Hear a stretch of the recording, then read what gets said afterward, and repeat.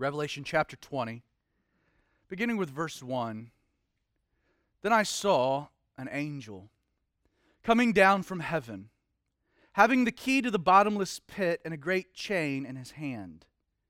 He laid hold of the dragon, that serpent of old, who is the devil and Satan, and bound him for 1,000 years. And he cast him into the bottomless pit and shut him up and set a seal on him, so that he should deceive the nations no more, till the 1,000 years were finished. But after these things he must be released for a little while. And I saw thrones, and they sat on them, and judgment was committed to them. Then I saw the souls of those who had been beheaded for their witness to Jesus and for the word of God, who had not worshipped the beast or his image, and had not received his mark on their foreheads or on their hands. And they lived and reigned with Christ for 1,000 years. But the rest of the dead did not live again until the 1,000 years were finished. This is the first resurrection. Blessed and holy is he who has part in the first resurrection. Over such the second death has no power, but they shall be priests of God and of Christ, and shall reign with him 1,000 years. Death. Death is an inescapable part of being human.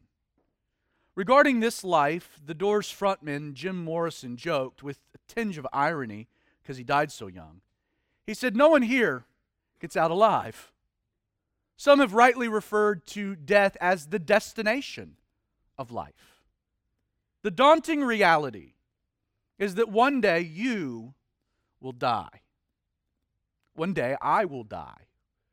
There will be a day when everyone in this room will at last be dead.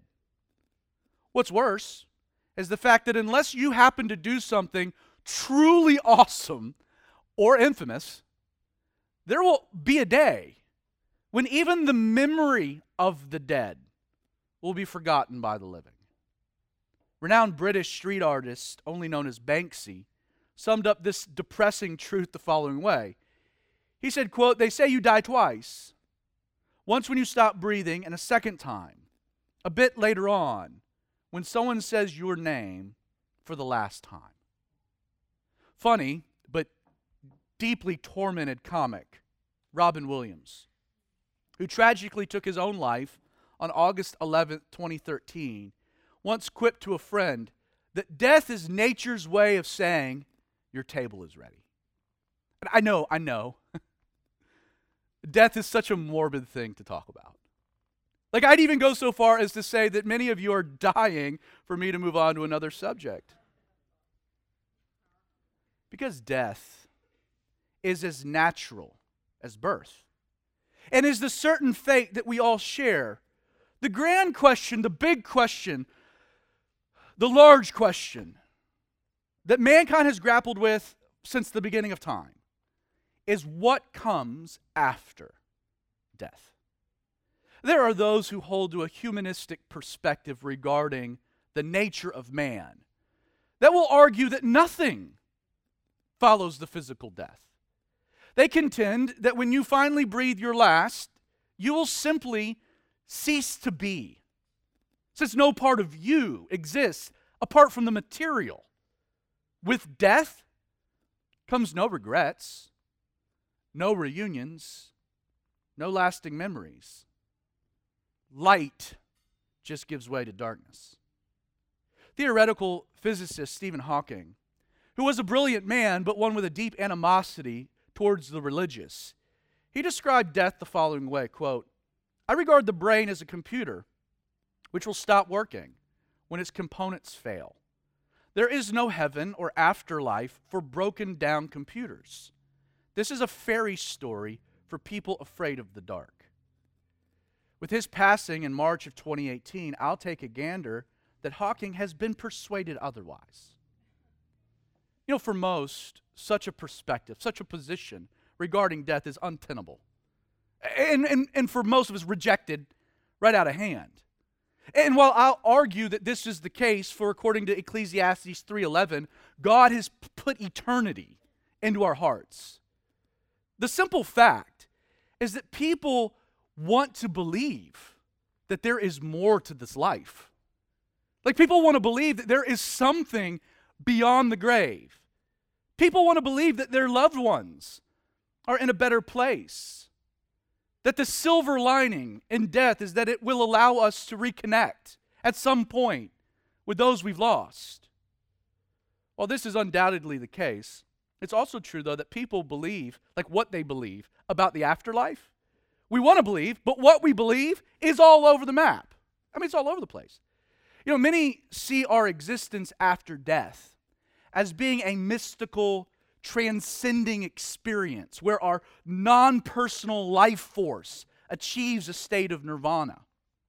In fact, contemporary depictions present the dead as becoming either guardian angels who now spend their time looking out for their loved ones, or worse still, haunting spirits.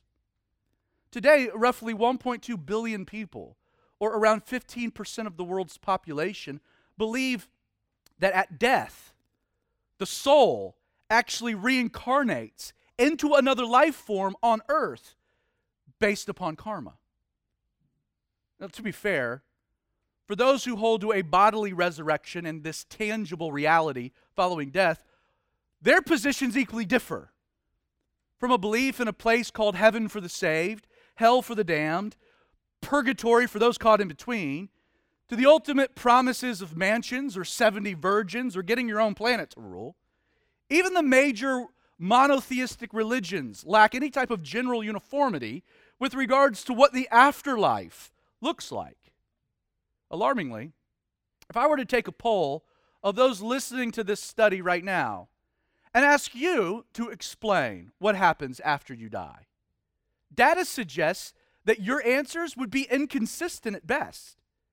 Like, it's astounding how many genuine Christ followers, genuine believers, aren't really sure what their reality will look like moving beyond the grave when the Bible has so much to say about this future experience. First and foremost, while the Bible affirms the reality of death being a consequence of sin, Romans 6:23 says, "For the wages of sin is death." Death is a foreign thing to our world. It's not something God created, God intended for. This was introduced in the fall. But the scriptures are clear that your death is not the end of your life. And please know that. The Bible says this. Your death is not the end of your life, but, the Bible says, is a transition into a whole new eternal existence. Paul affirms in Acts 24, verse 15, he says, "There will be a resurrection of the dead, both of the just and of the unjust." In fact, I should go ahead and clarify something right now. I'm not a big fan of the word afterlife. And the reason I'm not a fan, because it implies that death is somehow the end of living, when it's not. Like, instead, a more biblically accurate phrase would be life after death. That's what we're discussing. Understand, what makes our position as Christians radically different than everyone else's regarding life after death is that we base our beliefs on the testimony of Jesus, who, by the way, is the only man to have lived, died, and then was seen alive again by more than 500 witnesses. Quite credible. As such, it's only Jesus that can declare, for example, in John 11, verse 25, "I am the resurrection and the life. He who believes in me, though he may die, he will live." As the Apostle Peter would pen in his first epistle, "Blessed be the God and Father of our Lord Jesus Christ, who according to his abundant mercy has begotten us to a living hope." And what is that living hope? It's through the resurrection of Jesus Christ from the dead. You see, the resurrection of Jesus not only proves definitively of life after death, but it also validates everything he said of that existence. While beginning with Revelation 20, John finishes his book by providing a radical look into our future beyond the grave. Before we dive into these things, I need to articulate a very difficult reality, but it needs to be said up front. Not everyone's experience following death will be the same. In fact, the Bible tells us what immediately happens following your physical death will be entirely predicated upon one thing. And it's not whether or not you were a good person. It's not whether or not you were charitable. It's not whether or not you did a bunch of religious works or services. No, that's not the predicate. Your eternal life will be based upon whether or not you've humbly accepted Jesus' gift of salvation. That is the only criteria. At the end of a conversation, a lengthy one, with a man by the name of Nicodemus, who was very religious in his own right, in John chapter 3, verse 36, Jesus said, he said, "He who believes in the Son," speaking of himself, "has everlasting life. And he who does not believe the Son shall not see life, but the wrath of God abides on him." And if Jesus couldn't get more direct, in John 14, verse 6, Jesus declared, he says, "I am the way, the truth, and the life." And then he says, "No one comes to the Father except through me." A definite claim of exclusivity if there ever was one. In Acts chapter 4, verse 12, Peter would tell the crowd of Jesus, quote, "Nor is there salvation in any other, for there is no other name under heaven given among men by which we must be saved." To this point, the critical decision as to whether or not you have a relationship with Jesus will completely determine not just your experience after death, but it'll completely determine where you find yourself awaking the moment you die. In Matthew chapter 7, verses 21 through 23, Jesus warned of this moment. He said, "Not everyone who says to me, 'Lord, Lord,' shall enter the kingdom of heaven, but he who does the will of my Father in heaven. Many will say to me in that day, 'Lord, Lord, have we not prophesied in your name, cast out demons in your name, done many wonders in your name?' And then I will declare to them, 'I never knew you. Depart from me, you who practice lawlessness.'" The predicate is whether or not you know Jesus, that you have a relationship with Jesus. Regarding those who do reject the Lord and therefore die in their sins, that might be you. When you die, this is what happens. You will awaken to a place of torment known as Hades in the Scriptures. And you will stay there to await what's known as the Great White Throne Judgment, where you'll receive your eternal sentencing. That's it. We'll get to that in more detail next Sunday. For those of you, and I would hope the majority, in whose sinful debts have already been satisfied on the cross of Calvary, through the sacrifice of Jesus, according to 2 Corinthians 5, this person, if it's you, will instantly awaken into the presence of Jesus, where you'll then face what's known as the judgment seat of Christ. And that word judgment, it's a bema seat. It's an interesting phrase in the Greek. In fact, in Romans 14, verses 10 through 12, Paul would say, "For we shall all stand before the judgment seat of Christ." Same phrase. "For it is written, 'As I live, says the Lord, every knee shall bow to me, and every tongue shall confess to God.' So then each of us," Paul says, "shall give an account of himself to God." If you've accepted Jesus' gift of salvation, please know that the moment you pass from this life and to the next, you will awaken before Jesus. To be absent from the body is to be present with the Lord. And you will give an account for your life. And yet, you need to understand that what's known as the bema seat, this judgment, it's not a judgment unto punishment. No, that's not what the bema seat was at all. It's a judgment unto rewards. Think of the Olympics. In Matthew 16, Jesus promised his disciples the following. He said, "If any man will come after me, let him deny himself, take up his cross, and follow me. For whoever will save his life shall lose it, and whoever will lose his life for my sake shall find it. For what is a man profited if he shall gain the whole world but lose his own soul? Or what shall a man give in exchange for his soul? For the Son of Man shall come in the glory of his Father with his angels, and then he shall reward every man according to his works." You know, while it's true that the bema seat will be the moment that your life ends up being evaluated by your Maker and Savior, you need to know what the B-roll, what the film, doesn't include. Because you might think that this is a horrifying moment. Like, wait a second. I'm going to stand before Jesus and give an account, and then like my life is it's going to roll on the screen, and I'm going to have to stand there and give an account for it all. Yeah, that's absolutely true. Except for the bad parts. The lying and the stealing and the cheating and the sin. You see, that's not in the B-roll film. Why? Well, first, it's already been judged. That's not what this judgment's for. Secondly, Psalms 103 verse 12 says that as far as the east is from the west, He has removed our transgressions from us. The reason that those moments are cut out of your life, you're standing there, oh no, here it comes, here it comes, here it comes, and it's not there. And you're like, what? That's awesome. Yeah, and Jesus is like, that's what I did. It's gone, paid for, satisfied.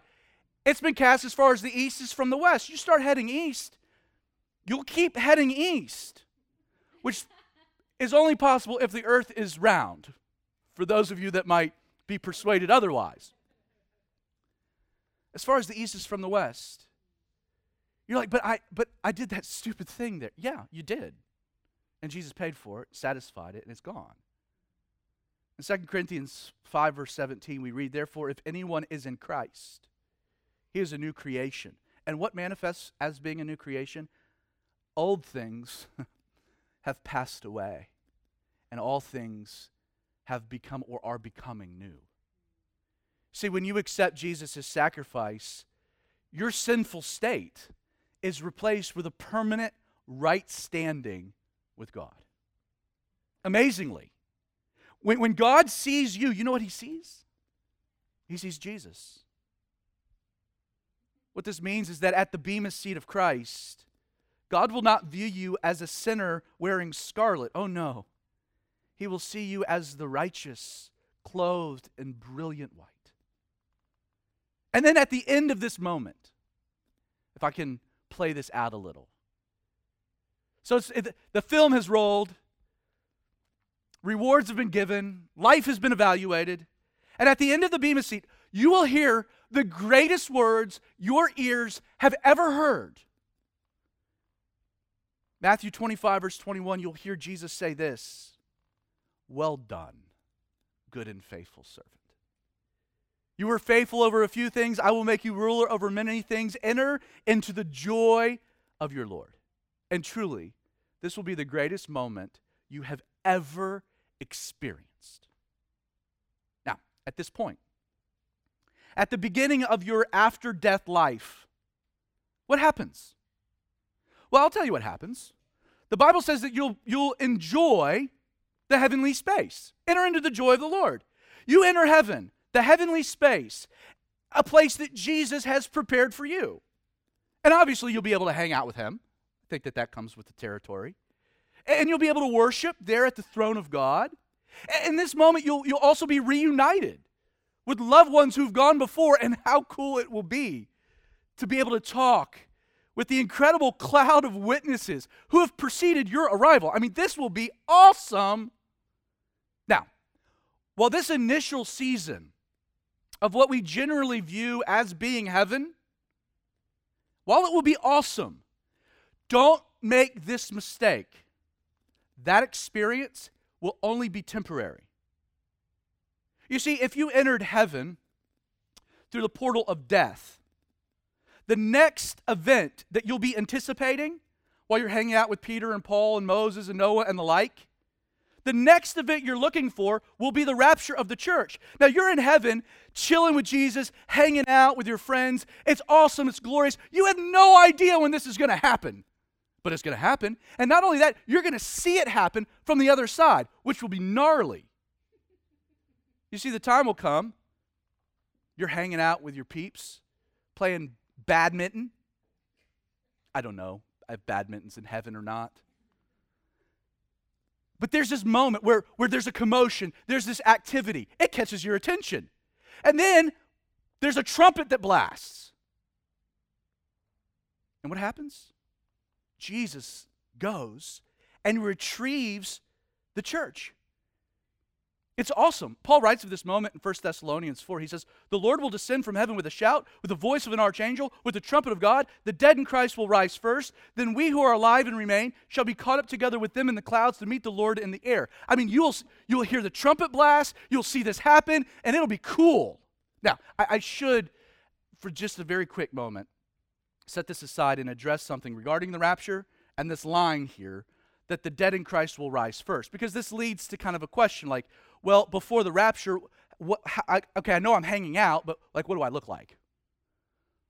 Because if the bodily resurrection happens here, then what am I doing before that? How does that work? Don't really know. But let me say a few things about it. Personally, I believe that you will receive your glorified, resurrected body, a body fit for heaven, immediately at death. And I believe that for three reasons. First, because we were created as a trichotomy in the image and likeness of God. There is no evidence in the scriptures that you can exist apart from a body. There are three parts to you, and there's no evidence that you can exist as some bodiless soul or some floating spirit. Again, no examples of it. Secondly, at the Mount of Transfiguration, it's interesting that the disciples saw Moses and Elijah with Jesus, right? So this is after their death. And were they just floating spirits? No. Like they were full-grown men, right? They had bodies. Not only did they have bodies, but they had name tags, because that's the only way they would have known. So I think that there's evidence that when we get to heaven, everyone will be given a name tag. It'll just make things easier in the process of it all. Finally, if Jesus is called, he's the firstborn from the dead. So he's the example, kind of the blueprint, the model we can look at. Well, when Jesus died and came back to life, right, he had a body. Like, again, it was a very cool body. It was different than ours, but he was given a body immediately. It wasn't as though Jesus was waiting for some other moment. I don't think that we will be as well. You can totally disagree with me on that point. That's fine, and be wrong. We need wrong opinions for there to be right ones. It's all right. Thank you, Kate. Now, with the complete dispensation of the church, finally together with her groom, Jesus, in heaven, as we've discussed, there will be this period of 7 years that commence on the earth whereby God judges the world. And he finishes his prophetic dealings with the nation of Israel, beginning with Revelation chapter 4, verse 1, continuing all the way to Revelation 19, verse 10. John presents for us the actual written record of future events that we're going to see personally with our own two eyes. It'll be cool. If you've been in our series, you're ahead of the game. So when we're in heaven and someone's like, "What's going on?" Be like, "Oh, I could tell you." Studied it in depth. Now, as you watch, and again, bear with me, playing some things out. We're all there, which is cool. And we watch the seventh angel pour out his bold judgment. And we hear from the temple of heaven, God declare, "It is done." And it's in that moment you should know that this current season of life in heaven that you've been experiencing and enjoying is about to come to an end.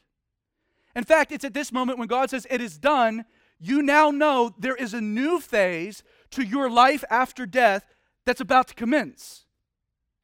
Now, everyone in heaven has been preparing for this moment.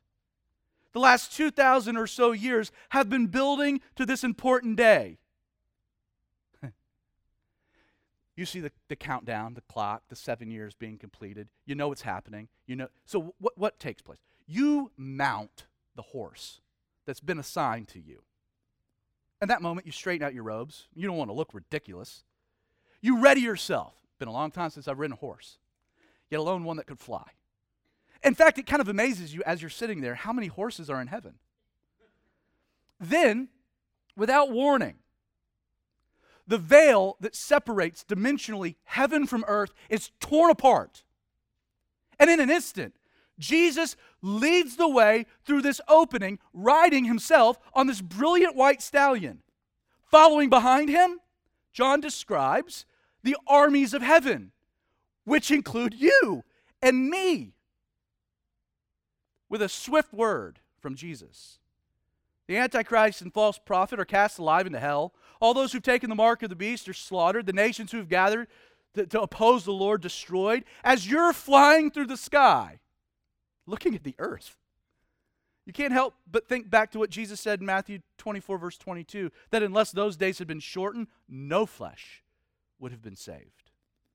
On this day in human history, the day that Jesus triumphantly returns to earth, the same way that he departed from earth, touching down on the Mount of Olives before then entering Jerusalem through the east gate, you and I, we're going to have a front row seat to witness what the prophet Zechariah wrote about.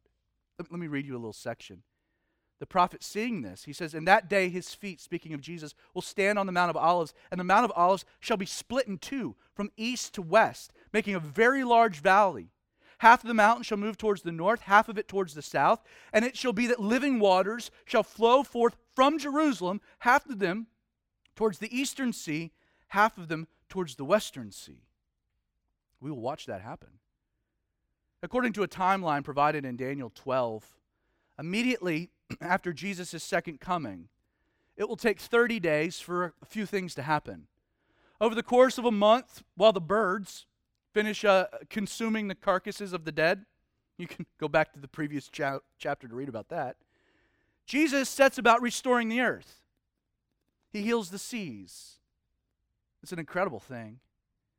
And while this is happening, Matthew 24, verse 24 says that the angels are sent out around the earth to round up and bring to Jerusalem every survivor. Now, we know of the survivors. This group will include the 144,000 who have been sealed from all of the tribes of Israel. We will know that this will include those that had made it to these cities of refuge, protected from the ire of the Antichrist. We know that anyone that's just lucky enough to kind of survive the tribulation and the persecution, they don't take the mark of the beast, somehow, they survive it all. Like they get brought. I mean, this is an amazing collection of people, men and women, who end up repopulating the earth. That's what the Bible says. And with everyone gathered in Jerusalem and the earth restored to perfect health, according to Daniel, then over the next 45 days, Jesus begins reordering the nations and establishing his government. In Matthew 25, Jesus says that when the Son of Man comes in his glory and all the holy angels with him, he will sit on the throne of his glory and all the nations will be gathered before him. And he will separate them one from another as a shepherd divides his sheep from the goats. And we will play a role in this process. You will play a role in this process. Again, Daniel infers that 75 days after the second coming of Jesus, the kingdom will be officially established and Jesus' reign on the earth will commence and last 1,000 years. In Daniel 2, verse 44, we read that in the days of these kings, the God of heaven will set up a kingdom which shall never be destroyed, and the kingdom shall not be left to other people. It shall break in pieces and consume these nations, and it'll stand forever. Likely in conjuncture with Christ's return and subsequent judgment of the world, John records in this first verse, chapter 20, we would get back eventually. John says that he saw, as all these things are happening, an angel coming down from heaven. Doesn't give him a name or a rank, just a normal angel. This angel had the key to the bottomless pit and a great chain in his hand, and then John adds that the angel was sent to lay hold of Satan, to bound him for 1,000 years, casting him into the bottomless pit to shut him up and set a seal on him, so he could no longer deceive the nations. Now what John is describing here is the incarceration of Satan, not for punishment, that'll come later, but clearly restraint. In 1 Peter 5, verse 8, the apostle encourages you and I to be sober and vigilant. Why? He says, because your adversary, the devil, right now, walks about like a roaring lion, seeking whom he may devour, to rob God of the crescendo of his creation, man. Satan has been the purveyor of lies. From the beginning, he lied to Eve. He's lied to all men since, to lead men astray. Since Eden, Satan has been known as the tempter. While today the devil enjoys a measure of freedom, please take note that during the millennial reign of Christ, Satan will be placed under lock and key so that he can no longer deceive the nations. Satan's reign on this earth, a reign that began in the garden and ended in the Battle of Armageddon, when this, again, nondescript common angel casts him into the bottomless pit for 1,000 years. Don't be mistaken to think that Satan is the equal to God. Like, they're not equals. It's not a yin and a yang. It's not a good versus, it's in fact, God's just making a point, like, he picks out, I think, the scrawniest little angel. Like, he's got this big key and this chain. He's like, all right, God, I'll do it. And this great foe, the devil, is no match. Now, we'll also get to this a little bit more next week. We'll talk about these 1,000 years, how it comes to an end. But I want you to imagine a millennium. Again, 1,000 years of future human history where you have Jesus as the king, sitting on a literal, actual throne in Jerusalem, ruling the entire world in perfect righteousness with no devil to deceive the nations. Now, it is true that the sin nature of those who repopulate the earth will still exist, but for the first time ever, during these 1,000 years, the natural fallen tendencies that we have will be kept at bay. Justice reigns. Peace among men manifests. Racial strife is but a distant past. National conflicts no longer a concern. At long last, social inequities and systematic inequalities are eradicated in the kingdom of God. There will be on this earth no hunger, no crime, no rebellion. The economic structure of this future world will be radically different than the one we see today. Under the reign of Jesus, this world will at long last become the utopia that sinful man has always desired but failed to create. Let me read you a glimpse of this, recorded in Micah 4. It shall come to pass in the latter days that the mountain of the Lord's house shall be established on the top of the mountains, and shall be exalted above the hills, and the people shall flow to it. Many nations shall come and say, come, let us go up to the mountain of the Lord, to the house of the God of Jacob. He will teach us his ways, and we will walk in his paths. For out of Zion the law shall go forth, and the word of the Lord from Jerusalem. He shall judge between many peoples, and rebuke strong nations afar off. They shall beat their swords into plowshares, and their spears into pruning hooks. Nation shall not lift up sword against nation, neither shall there be war anymore. You know, it's cool to think that not only will society function appropriately, for the first time ever, and you can, the culture of the kingdom will be radically different than the rot we call culture today. But the planet itself, think of it, will function differently. Why? Well, its creator's returned. The ecosystem will be healed. Pollution non-existent. There won't be global warming.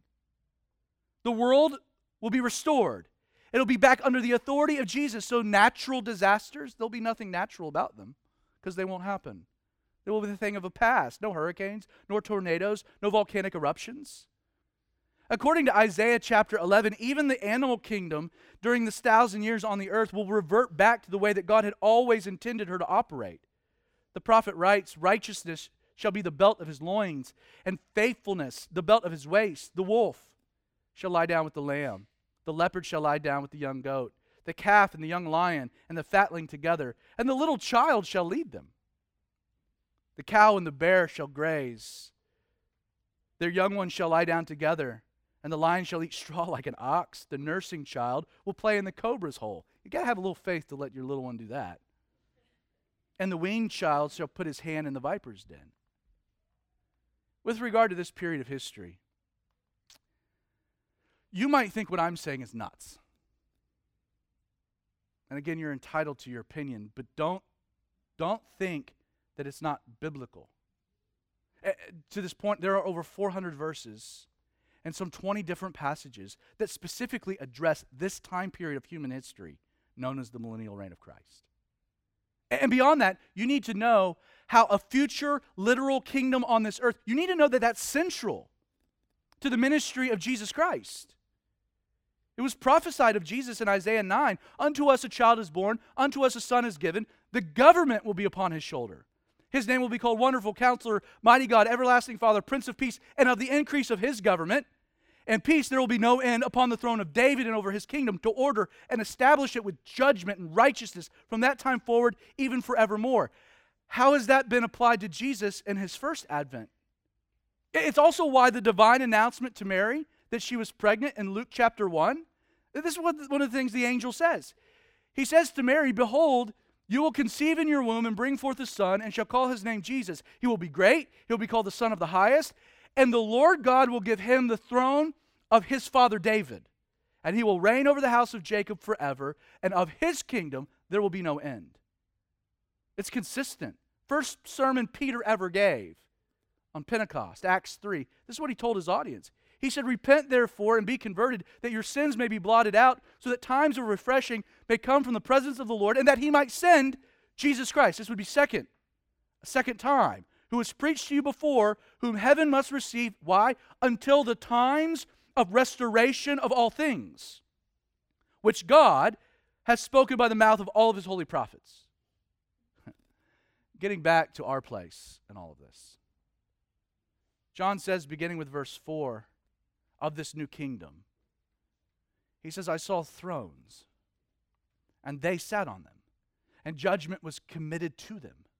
Now, with regards to the they, in reference here, in context, in the flow of the narrative, you have to go all the way back to Revelation 19, verse 14, to identify the they. And who are they? Well, they are the armies that were coming in heaven, clothed in fine linen, white and clean, who followed Jesus on the white horses. These are the ones sitting now on the thrones. Who are they? Well, we've discussed that. That's the church. It's the Old Testament saints. It's us. Now, not to be excluded in any way, John also records seeing something in particular. He says that he saw the souls of those who had been beheaded for their witness to Jesus and for the word of God. He saw them alive and reigning with Christ as priests of God for 1,000 years. And you can understand, imagine being in the tribulation and reading this passage in the book of Revelation and be like, I might lose my life right now, but I'm coming back and I will be ruling and reigning. Like, that would have been encouraging. And this idea of the saints, again, including Old Testament believers, the church, the tribulational martyrs, being charged with appropriate roles in the kingdom of God, is not just referenced here. It's all over Scripture. Case in point, I'll give you just one example. In Daniel 7, verse 27, the prophet says, then the kingdom and dominion and the greatness of the kingdoms on the whole of earth shall be given to the people, the saints of the Most High. His kingdom is an everlasting kingdom, and all dominion shall serve and obey him. Again, you can find examples of this all over the place. Now, regarding the Christian's role, you and I, during this 1,000 years of life on earth after death. In Matthew 19, in response to an exchange that Jesus has just had with the rich young ruler, Peter asks an important question. He tells Jesus, he's like, we've left all and followed after you. What will we have? Got to hand it to Peter, right? Here's how Jesus answered. He said, assuredly I say to you that in the regeneration, when the Son of Man sits on the throne of his glory, you who have followed me will sit on 12 thrones, judging the 12 tribes of Israel. And everyone who has left houses or brothers or mothers or fathers or wives or children or lands for my sake shall receive 100-fold and inherit eternal life. But many who are first will be last, and the last will be first. J.M. Barrie, the Scottish novelist best known for his creation of Peter Pan, once wrote, to die will be an awfully big adventure. You know, this is not hard to disagree with when you come to fully understand what the Bible actually says happens following your death. And not to be mistaken, the Bible describes a 1,000-year period of future world history in which Jesus has not only returned to this earth and established a global government, but one in which you and I will also physically return years after our either death or rapture and a glorified body to practically serve in some official administrative capacity in the kingdom of God. after this life, your death, the Bema seat, a brief time in heaven, the Bible is clear that you will return to this earth with Jesus and live here for 1,000 years as a member of his kingdom. In fact, as hard as this is to conceptualize, think about it. You will end up living more life on this earth after death than before. If you really take a moment and consider this amazing and honestly trippy idea, you can't help but place this first go-around on earth into a much different context, right? 80 years here is a lot different than 1,000 years later. In fact, this first life ends up being so brief in light of the second one. I want to close by just unpacking what our time here is really for then. First, if you don't accept Jesus as your Savior during this life, you have no part in the kingdom that comes and the life that follows. As John even mentioned here in verse 5, he says, the rest of the dead, or those who have died rejecting Jesus' offer of salvation, did not live again until the 1,000 years were finished. And as I mentioned at the beginning of our study, those who die in sin are waiting in Hades for a judgment called the Great White Throne. So first, if you don't accept Jesus as your Savior during the life you have on this side of death, you will have no place in the kingdom and the life that follows. Secondly, your place of service and the kingdom that will last for 1,000 years will be specifically determined by your faithfulness to serve Jesus during this brief life. Like the idea of rewarded faithfulness and then increased responsibility as a result, that idea is all over the Bible. Because you were faithful over a little, I'll make you faithful over much. But beyond that, like this idea of a future kingdom life should change the way we read a lot of passages.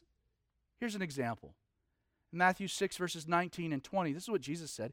He said, do not lay up for yourself treasure on earth where moth and rust destroy and where thieves break in and steal, but lay up for yourself treasure in heaven where neither moth nor rust destroys, where thieves do not break in and steal. Jesus is saying, you don't understand what your existence is. You get so consumed with this life, you forget it's all designed. Like I can do things here that make investments for then. Wow.